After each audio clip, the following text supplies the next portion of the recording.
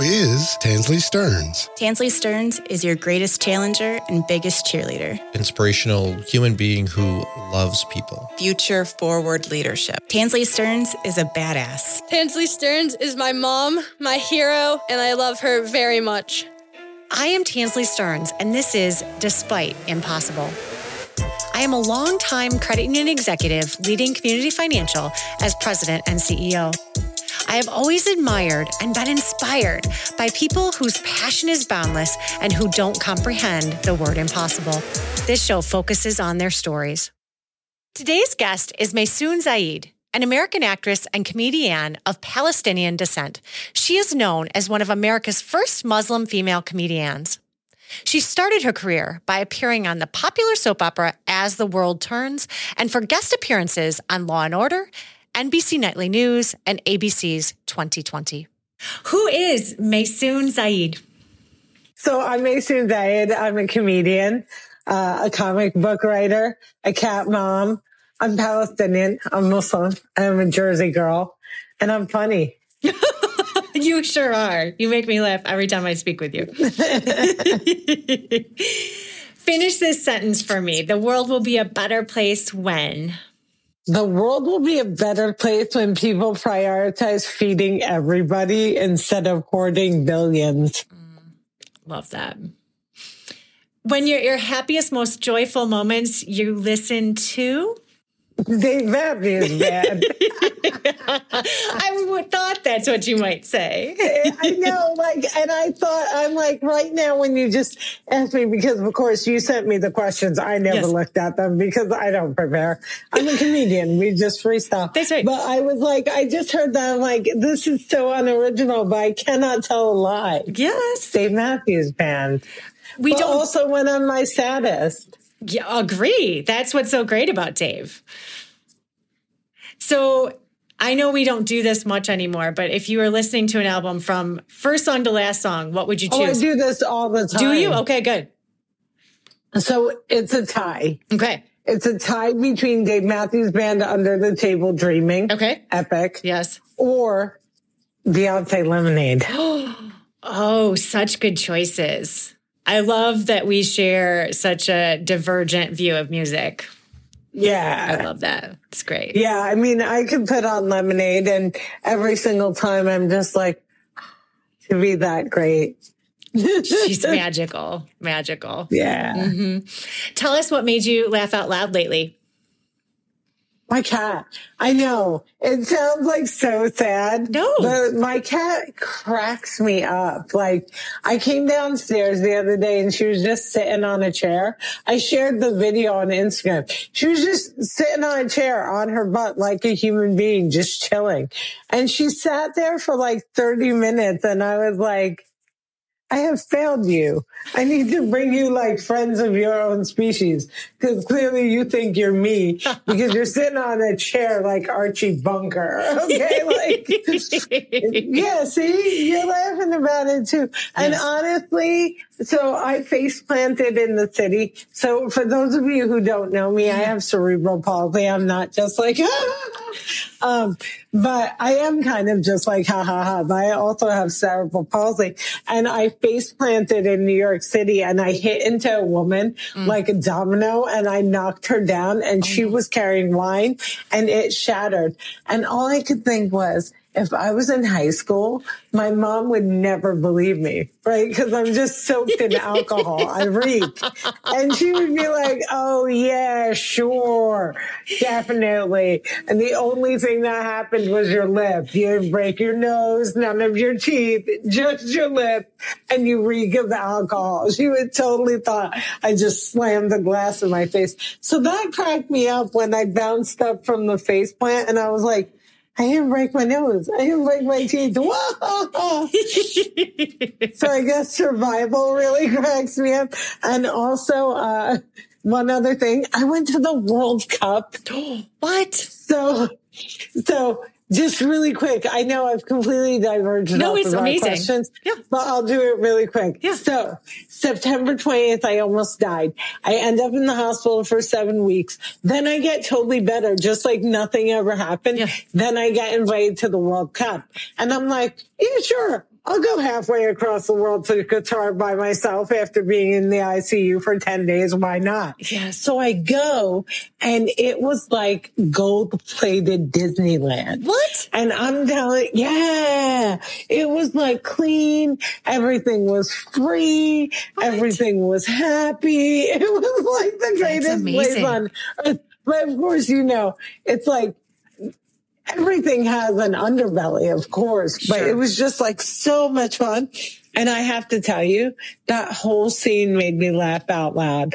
Like they had these things called the VVIP lounge, like more than VIP. You get two V's. Two V's. Okay. And I walked in, I limped in and I was laughing like I had just won $1 million. I was like, this is I have a 20-year career, and it's pretty illustrious. Like, I've worked with Serena Williams and Dave Chappelle and Jerry Seinfeld. I have never in my life seen such a glitz and glamour as I did in Qatar. And the shallow Jersey girl in me loved it and cackled out loud. That's so great. And people with me would be like, what are you laughing at? And I was like, 3 things. Maysoon found her niche by leveraging opportunities to lead with empathy and compassion. The experience she shared with us during her World Cup participation breaks barriers in an ableist society. Being seen matters more than we may realize. Have you ever been approached with a gratitude message by someone looking up to you from a distance? More people than you know are watching and learning from your journey. This is the true essence of Despite Impossible. When was the last time you danced so hard that your feet hurt? So it was a Post Malone concert. They had a Post Malone concert and a fashion show. And again, even though I have cerebral palsy, I walk. And there's no shame in not walking, using a wheelchair or walker, anything you need. I just happen to walk. But when I got struck down in September, I was paralyzed from my nose to my toes.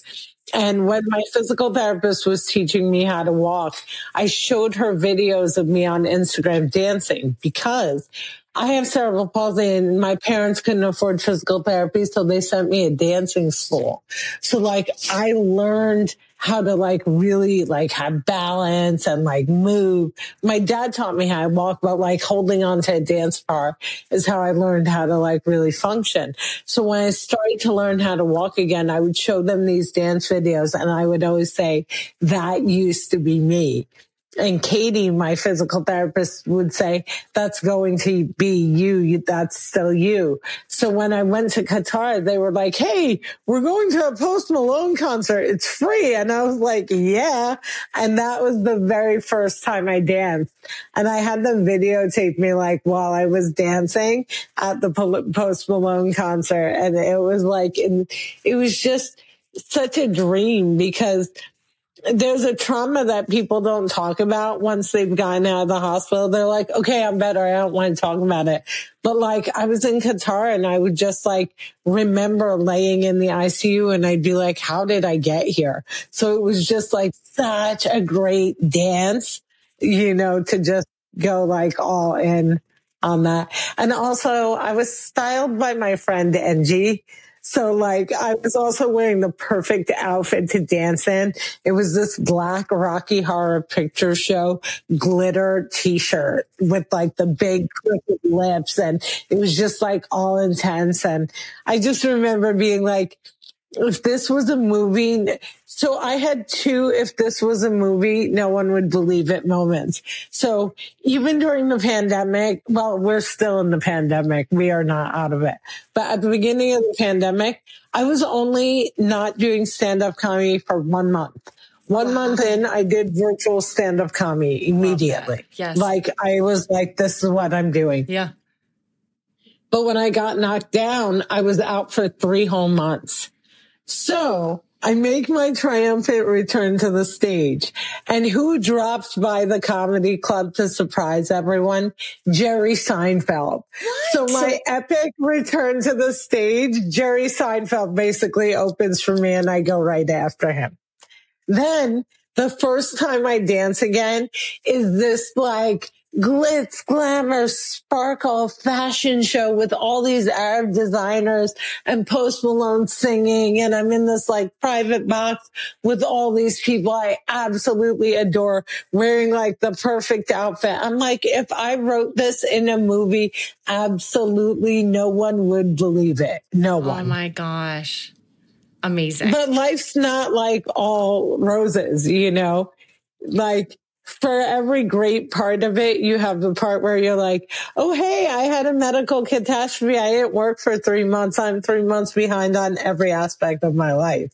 So there's, you know, both sides of it's amazing. The snow globe. Yes, yes. When you feel down, you heal by TV. Oh, what's your favorite show? There's no favorite. It's moods. Okay. I love when my cat crossed the rainbow bridge, I watched WandaVision because it's all about like having your heart break so intensely that like it destroys the world, that kind of thing. But then Schitt's Creek brings me joy. And I strangely love MASH because it's like anti-war propaganda mixed in comedy, mixed in like Alan Alda. So I love that. I mean, I could watch Modern Family and The Golden Girls and Good Times for like hours. But I love Little House on the Prairie because it reminds me of being a kid. But I know it's highly problematic because like the depiction of Native Americans is just atrocious, but it's still like reminds me of my dad and stuff like that. And then, I mean, General Hospital. I literally watched General Hospital 5 days a week for the past like whole life. Right. You know, my whole life. Who's someone you look up to? Dolly Parton. Oh, tell me more. So, first of all, she's a shameless entertainer. Dolly entertains first. She just did New Year's Eve with Miley Cyrus. And her voice was like magic. It was so perfect. At her age, her voice is still flawless. And I'm looking at this woman wearing the tightest dress I could ever imagine. And like, I wear mesh. Like, if anyone can see me, my clothes are all stretchy and can be rolled in a ball. And she's wearing this like tight beaded corset. And I'm like, how is this woman singing at the perfect pitch with the perfect breath? And what it is she is an entertainer first. And that's what I am. Like, I'm a jack of all trades. I teach at Princeton. I'm a comedian. I write comic books. Blah, blah, blah. But I'm an entertainer first. And that's what Dolly is. But Dolly is inherently good. And I think of like when certain people die, you look at Twitter and it's a mixed bag. Some people are like good riddance and other people are like, I love that person. But with Dolly, no one says anything bad about Dolly Parton. There's nobody that's got beef with her except for Jolene. And it's like, I feel like Jolene and her have gone over that at this point. But you know what I'm saying? Like, I want to be remembered as somebody who brought good and brought smiles, but also didn't take themselves too seriously. Dolly doesn't take herself seriously at all. But like Christmas on the Square is like one of the best Christmas movies, but it's camp. It knows it's making fun of the genre. Like, she's 8 million steps ahead of everyone else. I love that. What are some of the challenges that you faced that have felt insurmountable? Racism. It feels so insurmountable.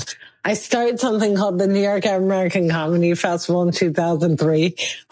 Terrible name picking. It should have just been Arab Comedy Fest, but I was, 20s. So I didn't know about the internet. But we started it post 9/11 to combat the negative images and stereotypes of Arabs in media. And then I didn't think 20 years later that would be so much like more hateful and more strong. And I always joke about the fact that like I get death threats, right? And it's like, who sits at home and wants to kill the disabled comic with a cat named Beyonce? Like, what is that? But what that is the framing of the fact that I, as like a loud, proud Muslim woman, born and raised in New Jersey, American as apple pie, they don't want that because I don't fit the supremacist image of what an American is. So the thing that I found insurmountable is the fact that I just can't get the people in the middle, the ones who are not supporting the racism and the ones who are not fighting the racism, but the people who are just like, do we have to talk about it? It's like so uncomfortable. Doesn't affect my daily life. And like, look, like you're living a great life. Like they haven't actually killed you. Like, you know, you are free. It's not the Taliban. And I'm like, And that's why I found insurmountable is explaining like how important it is that we, the people, just completely reject hatred. And when I do public speaking, I do a joke about how disability doesn't discriminate regardless of race, religion, age, ethnicity, gender, who you love, class, and we should all be more like disability. Yeah. Has there been a point in your journey where you felt like giving up?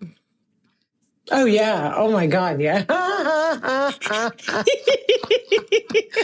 actually fell off screen. Are you kidding me? Oh, my gosh. Do you know how many people have like shoved me off of my path of success? Just like, out of the way. Like I've had the most traumatic career experiences from like day one. I mean, I would audition in New York City and I would walk in. This is before like the internet. There were newspapers and we would go to auditions and I would walk in and before I even opened my mouth, people would look at me and go, no, no, no, no, no, no, no, no, no. Just like get out. Don't even talk. And then like I sold a television show to ABC and it got hijacked by a non-funny, non-disabled, non-Muslim person. And it was garbage. And I like refused to do it. And I had to walk away from an ABC TV series. But then like I learned a lesson from that. And now I have like a shark of a lawyer named Ashley Silver who makes sure that like I always get final word now. But having your dream explode. Like I was going to have a sitcom on ABC. Right. My dream casting, I didn't have it, but my dream casting was Cher was going to play my mother, Tony Shalhoub was going to play my father. It was going to be like comedy gold. Yes. And instead people were like, what if the girl with cerebral palsy is completely invisible, unsuccessful, and wears boxing gloves? And I was like, what? And like I created a character who was in a love triangle because I wanted to bring like sexy back to disability because we're not thought of as like romantic leads. And literally they took her out of the love triangle and had her pining for someone she was invisible to. And I swear to God, this is an actual quote. One of the producers said to me, if she's too successful, she'll make normal people feel bad. So like, I'm trying to get my dreams to come true and I'm having conversations like this and absolutely nobody's on my side because like the way that the industry works, nobody protects you. Right. It's like, this is how we do it. It's going to be successful. Once it's successful, they'll let you have more leeway. And I'm like, I will never be the negative stereotype that I fought for my entire life. No. I was like, you can get any other person with cerebral palsy to play this, but that's not me. But that's when it becomes like, this is when I quit. Because when you get to like the top of the mountain and they're like, this is what you can't have. And then you watch everyone else that you mentored get their shows and get their Netflix specials while you sit back and still have nothing. Like I've never had a Netflix special. I have the most watched TED Talk of 2014. Right. Millions and millions and millions of views. I've never gotten a Netflix special. I've never gotten 2.5 minutes on late night TV shows. When we pitch me, people think I'm inspirational and not funny, but you know I'm a comic, like a real hardcore comic. But the only reason I don't quit is because it's too expensive to be disabled, and I get paid mad cash to be funny. I love your realism. Yeah, you don't get to go to Mexico if you don't sell those tickets. That's right. That's right. So what advice do you have for people who have this fear of inaction, but have this fire in their bellies, and encouraging them to use that fire in their bellies to get to action and movement? Okay, so if you do the action, is there a risk of you or anyone around you dying? If not, just do it. If so, don't. Yes. Like, I'm not telling you to act at all. If you're like, you know what, I just really want to try this, like, propeller that I made out of paper mache and glitter, I'm not telling you that action. I think that you have to say to yourself, what reaction does the action have? And if the action is safe and it's too big and scary, can you break it down into smaller actions, right? So if the action is going up a flight of stairs and you're like, I can't do it, it's impossible. Is there a way to get up one stair? Can you scoot up on your butt? What are the different ways that the action can be more accessible to you? What is stopping you from doing the action, if not fear? And if that fear isn't actually killing someone, then you have to get over the fear. Can I teach people how to get over fear? No, because the brain is actually an organ, and every single one of ours works different. And anxiety is real. Anxiety is real. I can't just tell you, bottle down that anxiety, pop up and do it.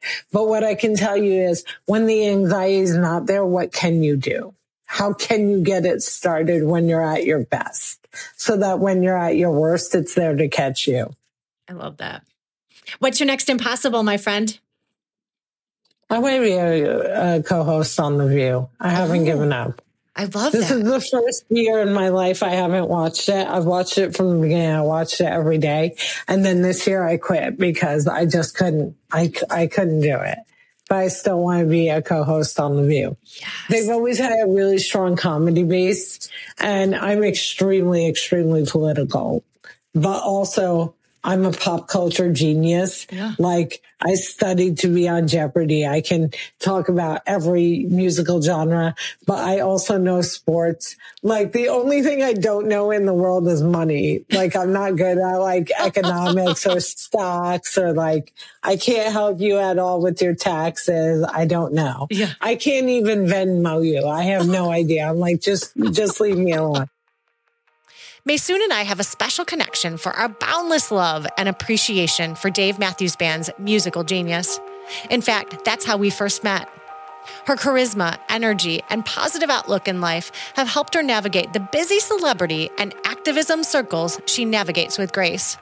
But don't let her sense of humor fool you. She is a force to be reckoned with. All right, last question. Best Dave song ever. No, we can't be done. I know. We it goes so should fast. hang out every single month. We should, because you're amazing. What's the last question? What's your favorite Dave song? Best song ever. What's my favorite Dave song? Yeah. I know. Picking one is like picking your favorite kid, which is why I only have one kid. I'm going to do silver. I'm going to do gold, silver, bronze. Okay? Okay. Yeah. Okay. I like the it. Bronze, yeah. Okay. Bronze medal, Dancing Nancy's. Oh. Silver medal, Ants Marching. Gold medal, Grace Street. This concludes today's episode. For exclusive content, visit us at despiteimpossible.com and subscribe to this podcast.